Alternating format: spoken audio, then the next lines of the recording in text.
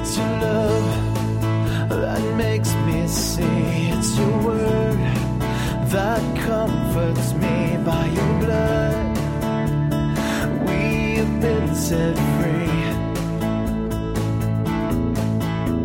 And Lord, give to us a passion for your word, that we may grow and walk in all your ways. On behalf of Calvary Bible Church of Palo Cedro, welcome to the Bible teaching ministry of our pastor and teacher, Jim Jarrett. Here's Pastor Jim with today's study designed to help us grow in the Word. Ephesians chapter 4.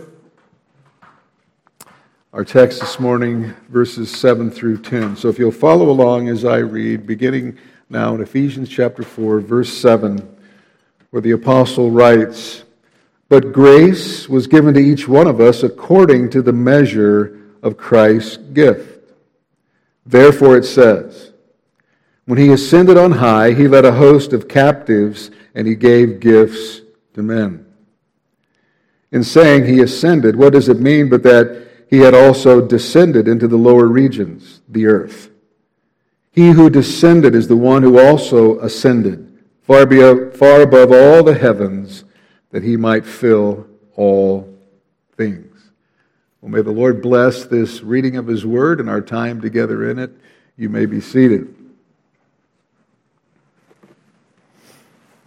Well, if you've been with us for a number of weeks, you know that we are in the practical section of Paul's letter to the Ephesians, where he is telling us now how to live out all of the spiritual realities that have been given to us. He began in chapter 1 with an introductory statement on the Christian life, which he describes as a walk, and he implored us to walk in a manner worthy of our calling, with all humility and gentleness, with patience, bearing with one another in love. That was verse 2. And those first two verses really set the stage for all of the practical exhortations that will follow in chapter 4, verse 3, all the way to chapter 6, verse 20, which flesh out for us what is actually involved in walking worthy of our calling in the church and in the various community and household relationships. Last week we looked at Paul's first exhortation to maintain the unity of the Spirit in the bond of peace. And that is Paul's particular concern in chapter 4, verse 3 through verse 16, spiritual unity in the church. And you'll remember that Paul doesn't urge believers to produce a unity or to create a unity or to arrive at a unity, but rather to keep the spiritual unity that already exists in us through all the work that God has done. It is a spiritual unity. It's not an organizational unity. It is an organic and functional unity. It is the same kind of unity that the Father has with the Son, a unity which allows for diversity of persons while maintaining essential unity. It is not an ecumenical unity where all the different branches of Christianity come together under some kind of man-made organizational structure without the essential elements of the faith as the foundation for unity. That is not true biblical unity in the way that the Lord intends it and the way Paul is teaching it. That is not Christian unity at all, but rather it is a worldly unity. This unity is also not a unity at any cost, where we turn a blind eye to sin, ignore sin, tolerate sin, or water down, compromise, or set aside the essential elements that form the basis for true Christian unity. We are not one with those who deny or pervert the gospel. We are not one with those who deny any of the doctrines that are essential to salvation.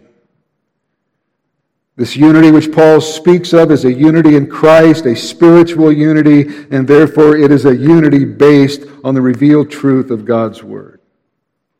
And then in verses 4 to 6, Paul laid out the basis of our unity. There is one body and one Spirit, one hope, one Lord, one faith, one baptism, one God and Father of all, who is over all and through all and in all. This is what we all share in common. God's true church is one. And yet Paul is compelled by the Spirit to urge us to keep the unity of the Spirit in the bond of peace. Why? Because it doesn't just happen. We have to work very hard to maintain it. Why? Well, because there's enough of the flesh in all of us and any believer to destroy any church or work of God. And this is why Paul implores believers to eagerly, continuously put forth a full, intense effort to maintain, to keep, and to guard with all vigilance the unity of the Spirit in the bond of peace. And so each and every one of us need to make sure that we are not the cause of strife, contention, discord, unnecessary clashes and conflict or division in the church or between other believers. Because Jesus prayed that our unity, which already has been created by the gospel and by the Spirit, will be lived out in such a way that it reflects the glorious oneness and unity of the Son's relationship with the Father, and thus be a witness to the world of the very presence and power of the resurrected Christ in His church. And now as we come to verse 7, we move from Paul's emphasis on unity in verses 4 to 6 to diversity within this unity in verses 7 to 10. And then when we get to verses 11 to 16, we'll come back again to unity. And so in our text for this morning, Paul is dealing with diversity. I mean, we are united into one body, into one family, but there is a diversity within our unity. And as we said last week, unity does not mean uniformity. And just as within the oneness of the Holy Trinity there is a glorious diversity, so within the oneness of the church there is a diversity that is to be appreciated. And so we should not expect everyone in the church to be exactly the same. I mean, we are all different. The body of Christ is diverse, made up of all kinds of people, different ethnicities, different backgrounds, differing levels of education, different professions, and different personalities with differing gifts and abilities, but we're all united as one.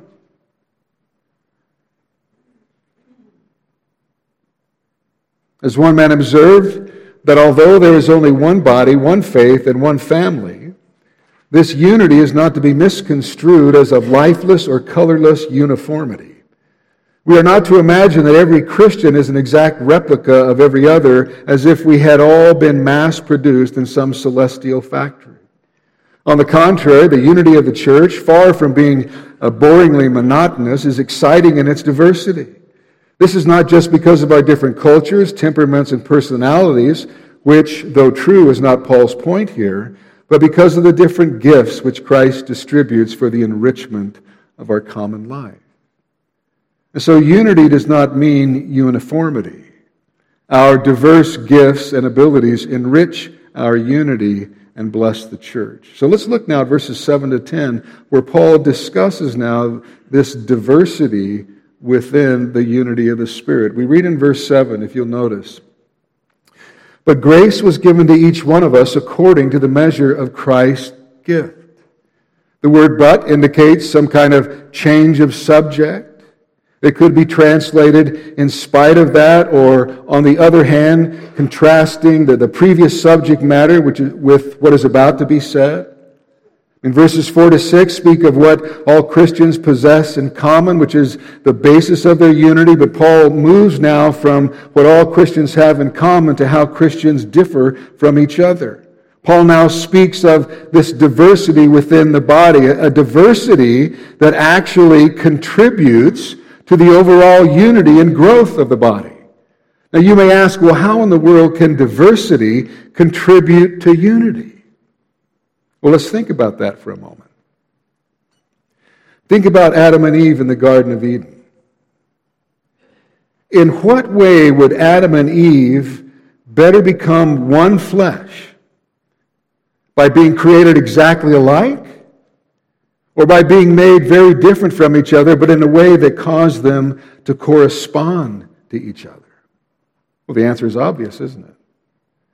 The differences between Adam and Eve were by divine design, so that their unity would be complete. I mean, apart from each other, they were not complete, and this is why God said it's not good for the man to be alone. I will make him a helper suitable, or literally corresponding to him. Well, the same is true of the unity which God has purposed for his body, the church. We share in common all the things mentioned in verses 4 to 6. Nevertheless, we are also distinct in that God has given each one of us different spiritual gifts and different spheres of service. But when each believer finds his place of service and then actually does his or her part, well, the whole body grows and attains an even deeper unity of maturity and fulfills its mission and ministry. And that's the point that Paul is making. So no sooner has Paul spoken of this unity than he goes on to speak of diversity. But this diversity has nothing to do with the various ethnicities, backgrounds, natural talents of the individual members. This unity that Paul is, or this diversity which Paul is speaking of, has to do with Christ's sovereign distribution of spiritual gifts and abilities among the different members. This is a diversity in the area of gifts. Look back at verse 7. But grace was given to each one of us according to the measure of Christ's gift. The words each one signal a shift from the one body to the individual members of that body. And you'll notice that Paul says each one of us, so he includes himself in this. And so the contrast here is between all and each one. We're all members of the one body, but each one of us has been given something. First of all, Paul says, but grace was given to each one of us. Grace was given to each one of us. Well, what grace is he speaking about? Well, the grace spoken of here in this verse is not saving grace. Paul spoke of saving grace in Ephesians chapter 2, verses 8 and 9, where he said, for by grace you have been saved through faith, and this is not your own doing, it is the gift of God, not a result of works, so that no one may boast. That's not what Paul is speaking about here. And we know Paul is not speaking about saving grace here in our text because this is the practical part of the letter where Paul is instructing believers how to walk worthy of their calling. They already have saving grace. Then what is the grace that he's speaking about? Well, back in chapter 3, Paul said this about his call to ministry. Chapter 3, verses 7 and 8. Of this gospel I was made a minister according to the gift of God's grace, which was given to me by the working of his power. To me, though I am the least of all the saints, this grace was given to preach to the Gentiles the unsearchable riches of Christ. I mean, Paul had already received saving grace, but he said in chapter 3, I was made a minister according to the gift of God's grace. In his letter to the Corinthians, in 1 Corinthians 15:10, Paul said, I am what I am by the grace of God. And I am what I am by the grace of God. Not only what I am as a believer, but what I am as a minister. And so Paul had already received saving grace, but he had also received the gift of grace to be a minister. I mean, Paul's ministry and the ability to carry it out was a gift of grace. You see, God's grace not only saves, but it also enables. Grace, as it is used here, speaks of the ability to perform the task that God has called us to. And so what we are talking about is God's grace for service. It's God's grace to serve and build up the body. And so God in his grace has not only saved us, but he gives to each one of us, that is to all believers, this enabling grace, this grace for service. And secondly, Paul says this grace for service involves the use of gifts. Notice again in verse 7, he says it is given according to the measure of Christ's gift. And so every believer has been given divine enabling grace to serve according to the measure, that is, according to the quantity or the portion or the amount of Christ's gift. In other words, the gift that Christ gives. And this gift, of course, is a spiritual gift. That's what we're talking about, spiritual gifts. And the relationship between spiritual gifts and God's grace is extremely important. Because spiritual gifts are not things that we have earned. And they are not based upon our ability. They're not something we are born with. When you're born into this world, God gave you certain natural abilities. And in this regard, we would have to say that all men are not created equal, because some are smarter or stronger or more talented than others. So Paul is not talking about natural talents and abilities. This is a grace gift, a spiritual gift. This transcends what you and I got when we were born into this world. These gifts are not things that were hardwired into the way that we were made. But in a spiritual realm, every believer has a spiritual gift, no matter what natural abilities he or she may or may not possess.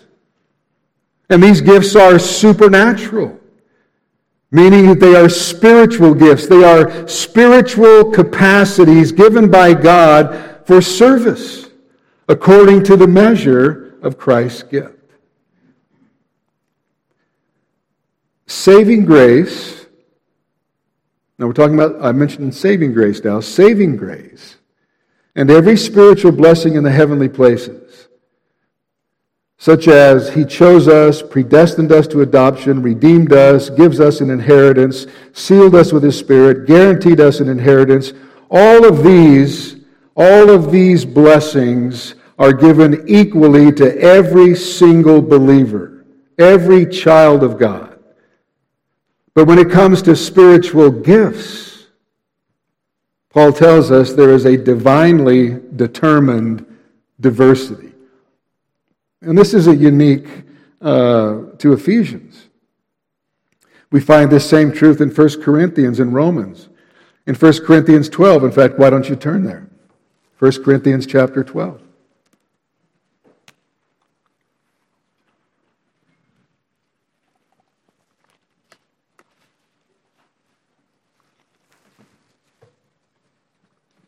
First Corinthians chapter 12, starting in verse 4. Paul says, "Now there are varieties of gifts, but the same Spirit. There are varieties of service, but the same Lord. There are varieties of activities, but it is the same God who empowers them all and everyone. To each is given the manifestation of the Spirit." What for? For the common good. And then down in verse 11 of the same chapter, he says, all these, speaking about all these gifts, are empowered by one and the same Spirit, who apportions each one individually as He wills. Romans chapter 12. Turn over to Romans 12.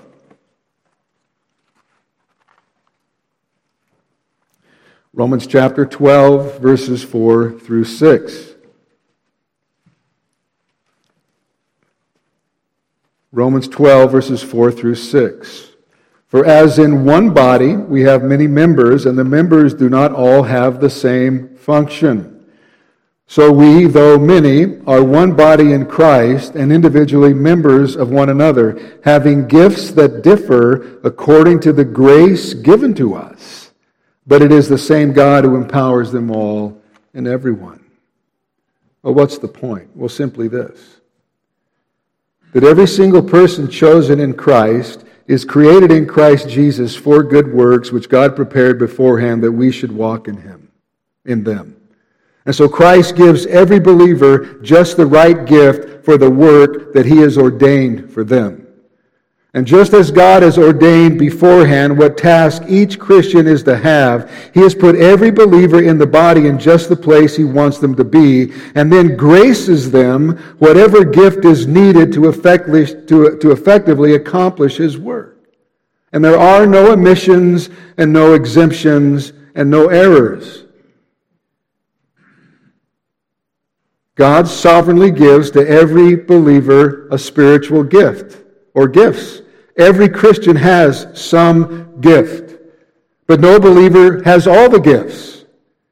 The Holy Spirit gives us different gifts for different purposes in the church. And the sweet side of these differences is that we have complementary strengths and weaknesses, interests, and personalities. Whereas the other side is that these differences can sometimes cause us to get on each other's nerves. As one man said, Too often we end up singing our personal versions of the song from Cinderella. Why can't she be more like me? And the simple answer is that God did not make that person like you.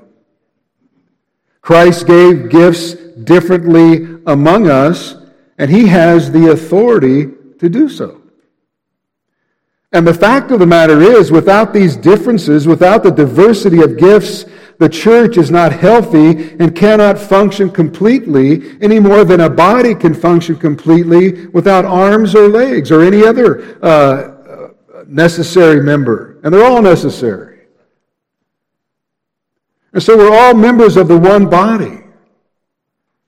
But some have received one gift and some another. Our spiritual gifts are not the same.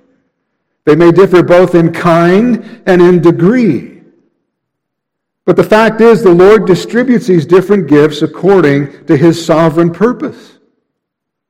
And Paul emphasizes this each time he speaks about spiritual gifts. In Romans 12:6, he mentioned that these gifts differ according to the grace that God has given to us. 1 Corinthians 12:11, he attributes the distribution of the various gifts to the sovereignty of the Spirit. Here in Ephesians 4:7, it is according to the measure of Christ's gift.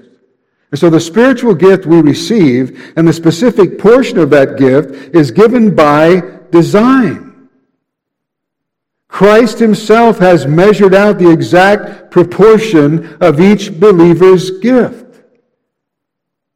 You see, God in His wisdom didn't make believers photocopies of one another. I mean, how terrible would that be? Instead, every believer, not just some elite group of super Christians, but every believer is given one or more gifts as Christ has sovereignly determined, and the church needs each and every one of them.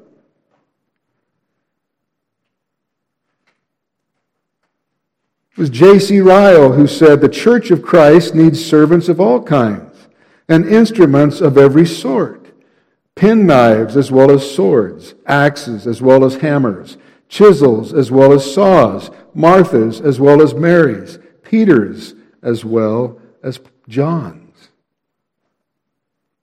You see, we all have a gift. And they are all vitally important for the health of the church. And back again to Romans 12:5, according to that passage, Paul says we are individually members of one another. Well, what does that mean? Well, that means that the spiritual gifts Christ has given us do not belong to us. They don't belong to us,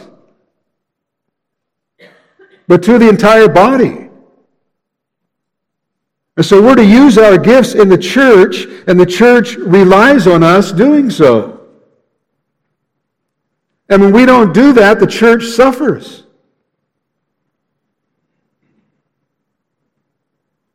You see, our gifts are for the purpose of serving others. Your gift is for the common good. Your gift is not for you, it's for all of us. My gift is not for me. My gift is for you. This is how I serve you. Your gift is how you serve others. It's for the common good. And they're given to us along with the grace to use them for the common good and for the glory of Christ. And that's one reason we're not to forsake the assembling of ourselves together. Because we need each other the same way a body needs all of its parts. I mean, if there are parts missing, parts not working, the body has a problem. Same way in the church. And the fact of the matter is, the church is not supposed to be a spectator event. But for many churches, that is exactly what it's become. It's just a show. And nobody has to do anything but show up, give a little money. In fact, many don't even do that. They just show up, sit down, enjoy the flight, leave when it's over. That's not how it's supposed to be. Why? Well, because we have all been given a spiritual gift. And since these gifts are given by God, therefore they're to be used to serve one another in the body for His glory and according to His plans rather than for our own glory or to further our own plans. As one man said, at weddings, birthdays, Christmas, and other such occasions, we often get gifts for which we have no use. We put them in a drawer, store them in the garage, or later give them to someone else. But God never gives such gifts. Each of His gifts is exactly what we need to fulfill our work for Him. We never get the wrong gift or too much or too little of it. When the Holy Spirit gave us our gift, He presented us with precisely the right blend of abilities and enablement we need to serve God. Not only does our unique giftedness make us an irreplaceable member of Christ's body, but it is a mark of God's great love to single each of us out for unique blessing and ministry.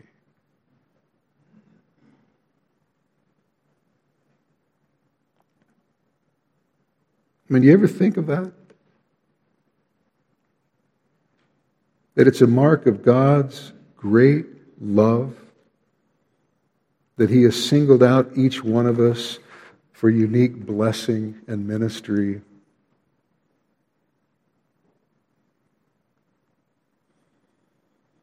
With that in mind, we need to understand that using our gifts to serve Christ is an absolute undeserved privilege. It is a privilege. And if it's not a privilege, you need to examine your heart because you have not understood who God is, who Christ is, and you haven't begun to fathom yet what God has done for you in Christ. We need to understand that using our gifts to serve Christ is just an undeserved privilege. And Paul emphasizes this here by repeating the terms grace and given and gift.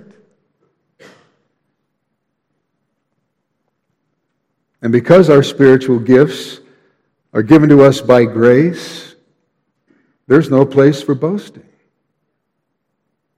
When as Paul asks rhetorically in 1 Corinthians 4:7, what do you have that you didn't receive? Answer is nothing. And if you did receive it, why do you boast as if you had not received it?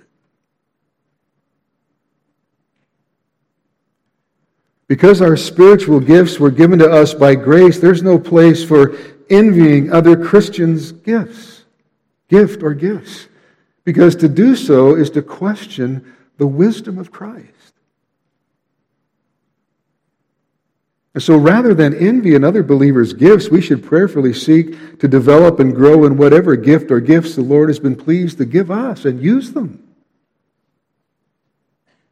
Listen, jealousy not only brings a sinful attitude into the life of the church, and remember, it was jealousy that motivated Satan in his rebellion against God. But jealousy is also an attack on the goodness of God and the wisdom of God. It is a heart rebellion against His sovereign distribution of spiritual gifts. And so it's no wonder Paul tells Timothy that godliness with contentment is great gain. We should admire one another's gifts and thank God for His grace in blessing the church with those gifts.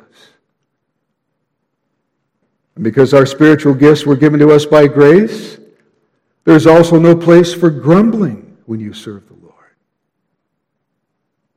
Listen, the very fact that you and I, former rebels, are serving the Lord Jesus Christ is nothing but pure grace. Where would we be if it were not for Christ?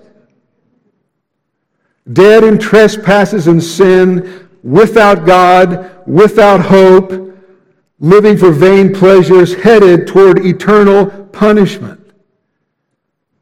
But God in His mercy and grace saved us, brought us into His family. His Spirit indwells us. And then Christ gives to us a spiritual gift along with the enabling grace to use it, serving Him for the benefit of others, for the common good, for the building up of the body of Christ and the glory of God. That is an undeserved privilege. That's grace. And so when we're tempted to quit serving the Lord because someone hurt our feelings or didn't appreciate us as much as they should have, We need to just stop for a minute, get our eyes off of ourselves, quit having the little pity party, focus on Christ, and then begin to think about the great undeserved privilege we have of serving Him. Because ultimately it's all for Him. Whatever you do, do it all what? For the glory of God. And so in His infinite wisdom, Christ gave different gifts to different people. Every believer has a gift and the enabling grace to use this gift for the benefit of the body and for His glory. And so whatever spiritual gift we possess, we have it because of the grace and the wisdom of God. But no one has all the gifts, and this is why we need one another. One commentator from hundreds of years ago said, "No member of the body of Christ is endowed with such perfections as to be able, without the assistance of others, to supply his own necessities." Speaking in spiritual terms of spiritual growth and maturity. You see, we can't do this on our own. And every time someone thinks they can do it on their own, they end up tripping and falling flat on their face because we cannot do this on our own. The local church is God's context for change. As one man said, if you're struggling as a Christian, the tendency is to stay away from the church, when the reality is you're probably struggling because you're not there. And there are huge areas of your life where people need to minister their gifts to strengthen you when you're not around. You can't be a Christian who is effective unless you are being ministered to effectively by all the gifts poured out in the church. So the Lord Jesus has given each one of us a spiritual gift, and He has a role for each of us to play in the work of His church, and that's Paul's point with regard to the spiritual gifts.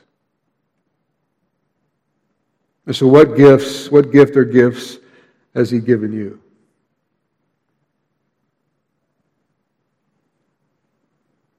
You're to use them in service to His kingdom and for building His church. This is God's calling in your life. You say, well, how do I know what my spiritual gift or gifts are? Well, it's not by taking some corny test. The answer is that spiritual gifts are revealed as we actually get involved serving Christ. You want to know what your gifts are? Start serving. Anywhere, doing anything, just start serving. Respond to the needs in the church that you're able to meet.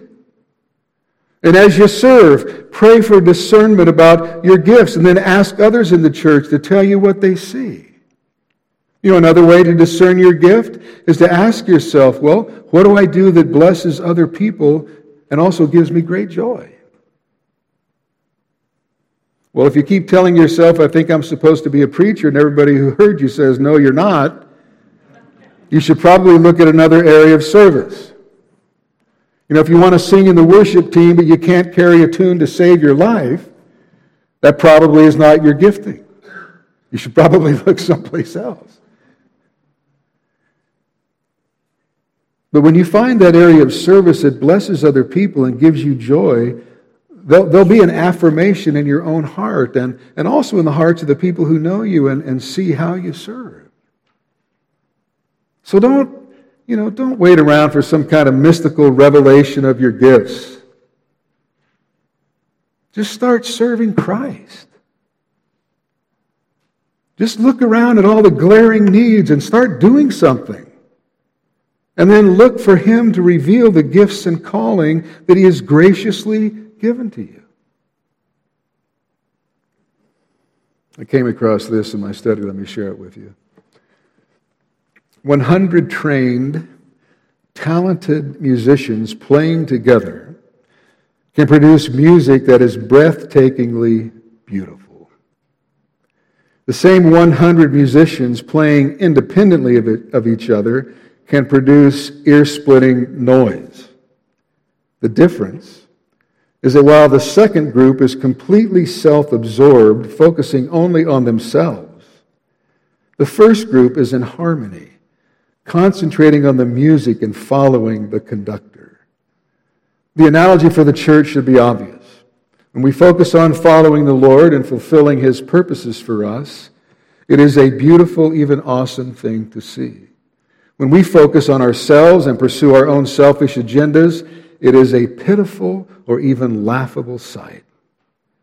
God has given to each believer gifts according to Christ's matchless grace. These gifts are not just for our own personal benefit. They are for the good of the whole body.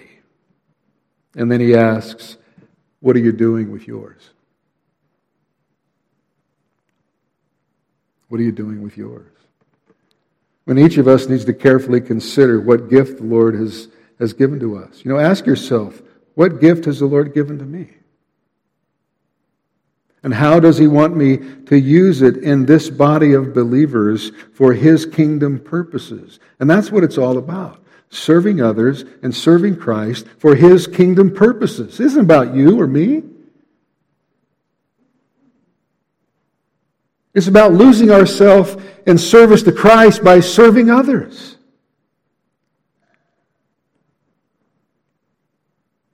Christ didn't come to be served, but to serve and to give His life as a ransom for many.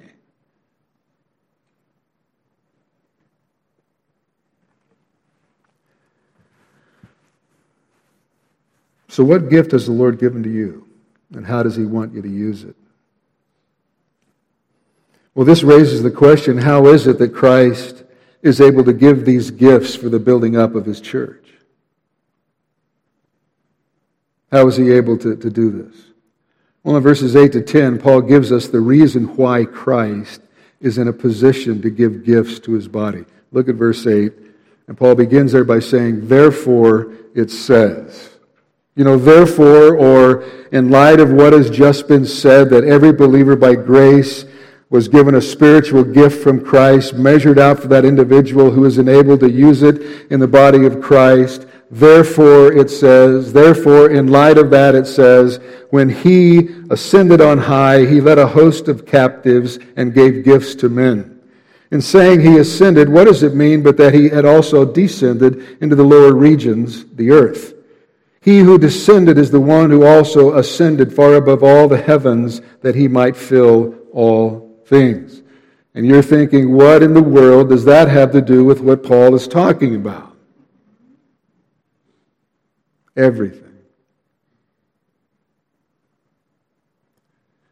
Because this shows us the great cost for Christ to give us the gifts that Paul has been speaking of. The Lord Jesus paid an incomprehensible price to be able to give spiritual gifts to us for the common good so we could help build the church for the glory of the one who paid the price.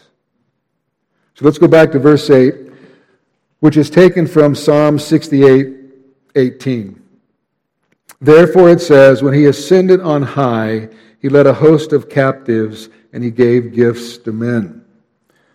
Now, Psalm 68 is a psalm of triumph. It's a song of victory written by King David in celebration of bringing the Ark of the Covenant, which symbolized the presence of God, into Jerusalem. Let me just read Psalm 68, verses 17 and 18. The chariots of God are twice 10,000, thousands upon thousands. The Lord is among them. Sinai is now in the sanctuary.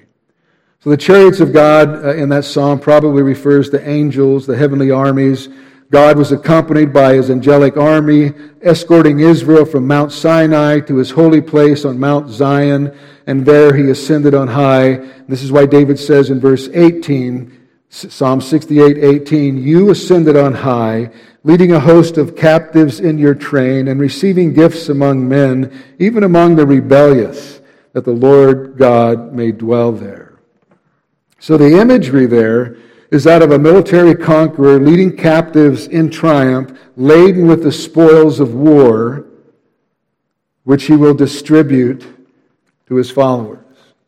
And this is actually a pretty common thing in the ancient world. A conquering general would be given a triumph in honor of his victories, and so he would ride to the capital city of his country and really what was a staged, managed procession. So he would ride through the capital city of his country, often followed by large numbers of prisoner captives, prisoners of war, and with all the chariots and horses carrying all of the spoils and plunder of his victory. And there he would be welcomed with loud public praise and lavish displays of gratitude. And following the triumphal procession in celebration of his victory, the spoils then would be distributed.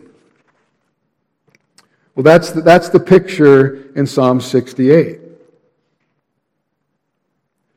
Just as a victorious general or king entered a city and sanctuary, it pictures God triumphantly ascending his throne on Mount Zion from which he rules his kingdom. He was victorious over his enemies, delivered his people, he achieved a complete victory, led all of his enemies captive, they were now subjugated, and he received gifts of tribute and submission from them. And here in our text, in Ephesians chapter 4, under the inspiration of the Holy Spirit, the Apostle Paul took these words, "You ascended on high, leading a host of captives," and he applied them to Jesus and his victorious ascension back to the right hand of the Father in the glory of heaven after his great victory at Calvary, where he defeated his and our enemies. Now, it's important that we note that Paul does not literally quote the verse from Psalm 68. Here in Ephesians 4:8, Paul says, when he ascended on high, he led a host of captives and he gave gifts to men. But Psalm 68:18 says that he received gifts from men. So, how do we explain what some claim to be an error or misuse of Scripture? Is this a mistake? Did Paul misquote it or was he misusing it? Just what's going on here? Well, the first thing to realize is that Paul is an apostle who has the authority to give us divinely inspired interpretations of the Old Testament. And his point is not to twist or change this Scripture, but to rightly apply it to our situation. And Paul had every right to make this application because he was writing under the direct guidance of the Holy Spirit. And Paul's point is that the purpose of Christ ascending was to give gifts to his people. The victor receives the spoils with a view to giving them away. The giving is implied in the receiving. When Christ ascended, he wasn't returning to heaven empty-handed. No, quite the contrary. As a result of accomplishing his redemptive work, he returned in triumph to heaven in full possession of salvation for his people. Isaiah 53 verse 12 says, with reference to the coming Messiah, he will divide the spoil with the strong. According to Acts 2:33, Peter on the day of Pentecost distinctly reminded his audience that having received of the Father the promise of the Holy Spirit, he, Christ, has poured out or given this that you yourselves are seeing and hearing. And this explanation fits the present context in which we'll see in 11 through 16, the apostles, prophets, evangelists, etc., are described as the gifts of the ascended Christ to the church. And so that's the picture here. This depicts the triumphant Christ returning from the battle on earth. And what does he do? He ascends triumphant to sit on his throne and to dispense to his people all the benefits of his redeeming work. He gives gifts to his people and to his church. And you'll notice verse 8 also says, when he ascended on high, he led a host of captives. Who are the captives? According to some, these captives are the souls of dead saints who Christ broke out of the realm of death and took with him back to heaven. But the problem with that view is that it does not fit the imagery of Psalm 68, which Paul is citing here. In a military triumph, the captives are the enemies who have been defeated and who are now subjugated. They're prisoners of war. And this best represents Christ's spiritual victories over his enemies while on earth. So who are these captives defeated and led in humiliation? Well, they include Satan and his evil hosts. As Paul said in Colossians 2:15, he disarmed the rulers and authorities and put them to open shame by triumphing over them in him. Christ's finished work upon the cross disarmed the rulers and authorities. And in that verse in Colossians, Paul uses those terms specifically in reference to the demonic realm. In other words, to Satan and all of his evil fallen angels. So Satan and his hosts were dealt a fatal blow at the cross of Christ. His doom is sealed, his authority and power have been checked, and his days are numbered. In his death, burial, and resurrection, a great and glorious victory was achieved. The enemy of our souls, the accuser of the brethren, was disarmed and put to open public shame. Christ triumphed over Satan and every demonic entity. In Genesis 3:15, God spoke to Satan about an offspring of the woman who would come. And he said, he shall bruise your head and you shall bruise his heel. Satan did indeed bruise Christ's heel, inflicting suffering on him at the cross. But by taking away the guilt of our sin, Christ crushed Satan's very head, overthrowing Satan's kingdom completely. Again, Christ triumphed over him. Jesus' captives also include death. Hebrews 2:14 and 15 says, he himself likewise partook of flesh and blood, that through death he might destroy the one who has the power of death, that is the devil. And it says, deliver all those who through fear of death were subject to lifelong slavery through faith in Christ. The lifelong slavery. And so through faith in Christ, death is no longer our enemy, but for us as believers, death is merely the gateway to heaven. These captives also include sin. Sin, which ruins our lives, wrecking our relationships and making us miserable and ultimately casting us into hell. And of course, sin assaulted Jesus with all the temptations common to man and rested upon his shoulder as he bore God's wrath for us upon the cross.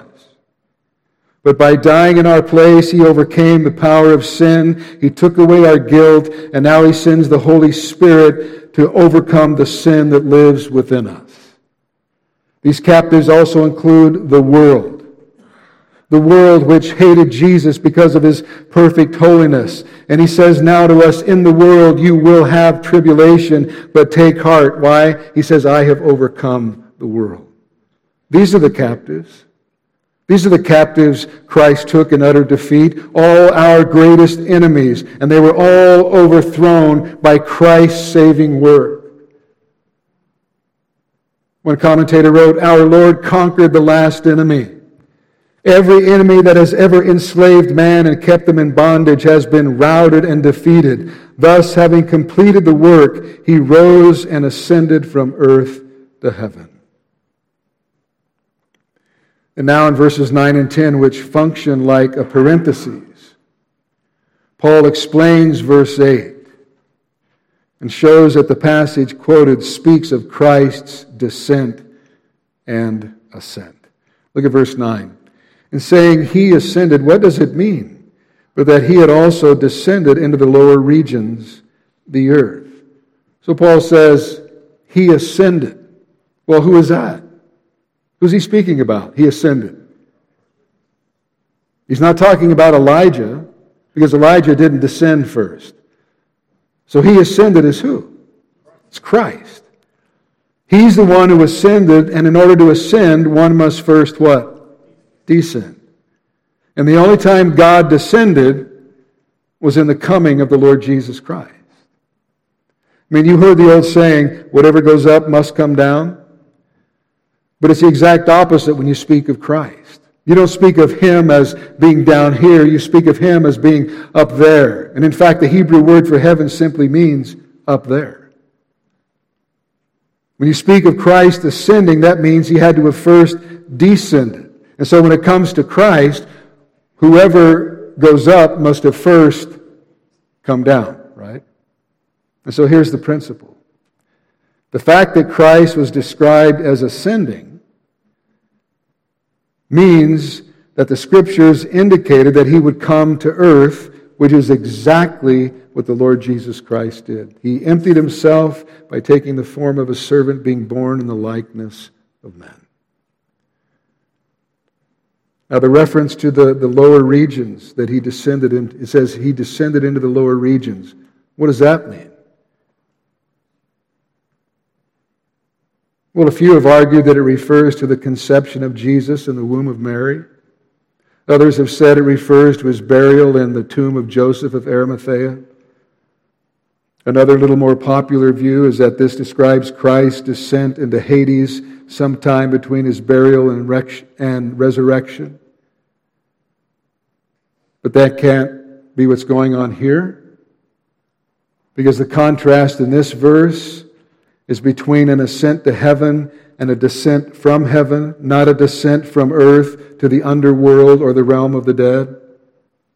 And this view is usually based on a similar interpretation of 1 Peter 3, 18 and 19, but that describes the triumphant proclamation of Christ to demonic spirits after His resurrection, but prior to His ascension, not prior to His resurrection while His body was yet in the grave.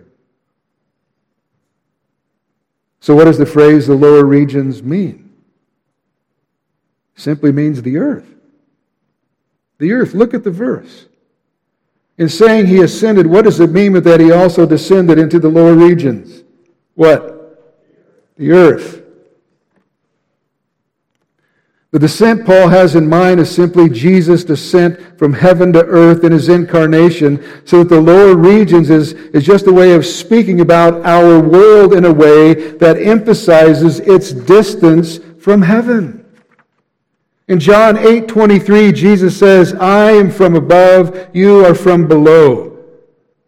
Well, was He talking about the underworld? Well, no, He wasn't. I am from above, you are from below, meaning the earth. And He says, you are of this world. I am not of this world. All through the New Testament, the matching piece to Jesus' ascent into heaven is His coming to earth as a man.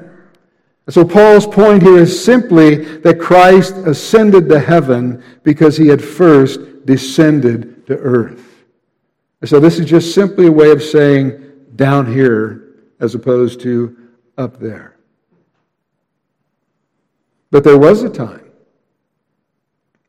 when Christ could not ascend into heaven. It was before the incarnation. He couldn't ascend into heaven because He was already in heaven. But then He came to earth to be born as a man, to live the perfect sinless life that we could never live, and then to die the death that we deserved. As Paul said in Philippians 2, 5 through 8, have this mind among yourselves, which is yours in Christ Jesus, who, though He was in the form of God, did not count equality with God a thing to be grasped, but emptied Himself by taking the form of a servant, being born in the likeness of men, and being found in human form, He humbled Himself by becoming obedient to the point of death, even death on a cross. And when Jesus was at the lowest point of His humiliation, dying in shame, naked upon the cross, the chief priest mocked Him, saying, oh, he trusts in God. Let God deliver him now if he desires Him. Because He said, I am the Son of God. That was their challenge. And the ascension was God's reply. And Paul spells it out in Philippians 2, 9 and 10. Therefore, in light of the fact that Christ had humbled Himself by becoming obedient to the point of death, even the death on the cross, therefore, God has highly exalted Him and bestowed on Him the name that is above every name, so that the name of Jesus every knee should bow in heaven and on earth and under the earth. After his death, burial, and resurrection, Jesus ascended far above all the heavens. He went back to heaven in triumph to give gifts to men. Like a triumphant, conquering hero, he goes back with all the spoils. He arrived and was honored as a triumphant king, and then he began to distribute the gifts. You see, our gifts, your gift, my gift, they didn't come easy. The spoils that become the gifts of grace to each of us were won with a massive battle against Satan and a willingness to bear our sin and the divine wrath of God. The Lord Jesus Christ ascended and he gave gifts because he had descended and won the right to be called Lord. He who became the lowest has now risen to become the very highest. That's verse 10. He who descended is the one who also ascended far above all the heavens that he might fill all things. And by asserting that Christ has been raised high above all the heavens, Paul is stressing the absolute supremacy of Christ over all things. And Paul's wording here corresponds to his earlier declaration of Christ's victorious ascent in chapter 1, verse 21, when he proclaimed that God raised him from the dead far above all rule and authority and power and dominion and above every name that is named. Paul's words also reaffirm the same purpose for Christ's ascension to the place of the highest supremacy, that is, so Christ can fill all things. And this corresponds with what he said in chapter 1, verses 22 and 23. And he put all things under his feet and gave him as head over all things to the church, which is his body, the fullness of him who fills all in all. And the point in that verse, as you'll remember, is that Christ is not merely the church's head, he is its fullness, its life. He is the life that flows through and gives life to the church. Just as Christ fills all in all, so in a unique way he fills his church as its Lord and life. I mean, Paul is saying that there is fullness in only one, that is Christ. And in him and therefore in no one else, we will find every resource, every truth, all power. In other words, all the heavenly resources needed for spiritual growth and maturity. I mean, everything pertaining to life and godliness. As Lord over all things, he fills all things. Christ fills the whole universe with his governing presence. He is Lord over all. But as head over the church, his filling of the church is different. I mean, only the church is his body. And he rules it and fills it in a special way with his Spirit, grace, and with his gifts. In other words, his fullness to empower the church to carry out his purposes in this world. And so the gifts and the enabling grace which have been given to us according to the measure of Christ came from the conquering King. And they're given with great expectation on his part, because he expects us to use them for the church to be built up in such a way that our unity is shown forth. And now in chapter 4, verses 11 to 16, Paul shows how the gifts that the victorious Christ gives to the church enables it to grow in unity and maturity, but that's for next week, Lord willing. In closing, I want to encourage you to consider the grace of Christ in giving you salvation and in giving you a gift, enabling you to use it to serve in his church for his honor and his glory. And when you think about the gift that you've been given, you should treasure it. You should absolutely treasure it. Because Jesus purchased that gift with his own life. And in light of that, you should highly value it and consider it the greatest of privileges to use it.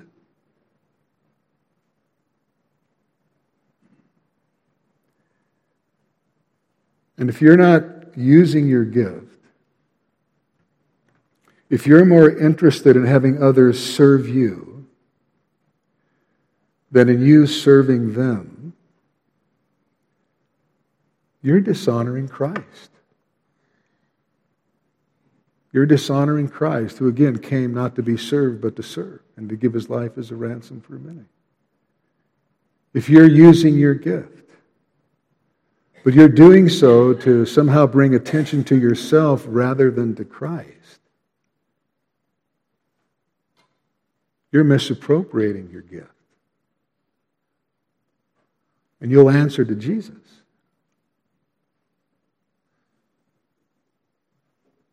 Or if you're using your gift to build your own little kingdom rather than Christ, and thus divide the church instead of uniting it, you're betraying Christ, who is committed to the unity and the growth of his body.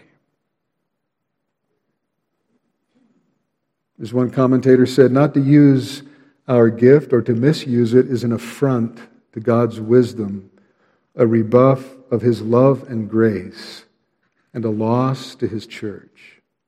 We did not determine our gift, deserve it, or earn it. But we all have a gift from the Lord. And if we do not use it, his heart or his work is weakened and his heart is grieved.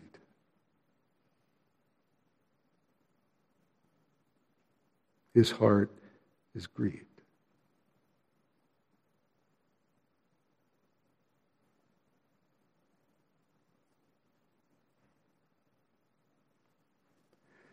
God in his mercy and grace saved us and brought us into his family and dwelt us with his Spirit.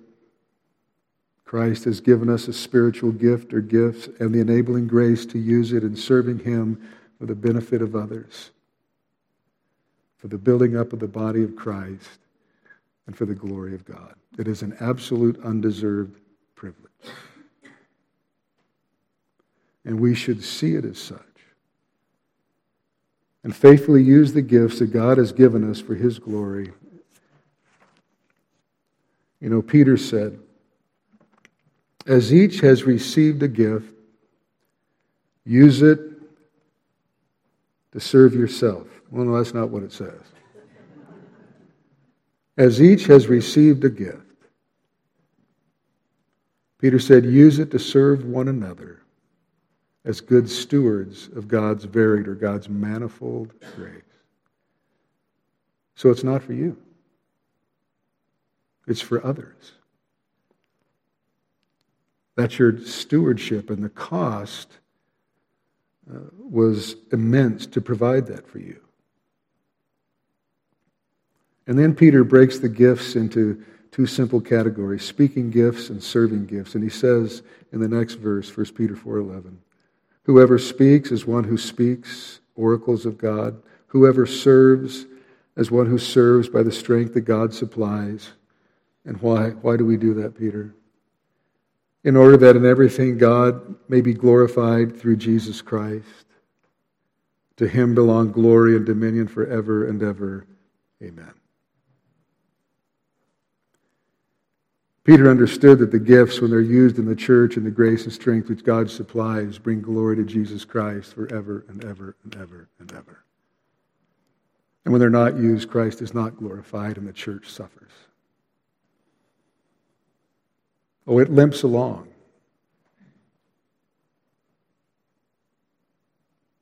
But it won't thrive and flourish like it should when every part is doing their part.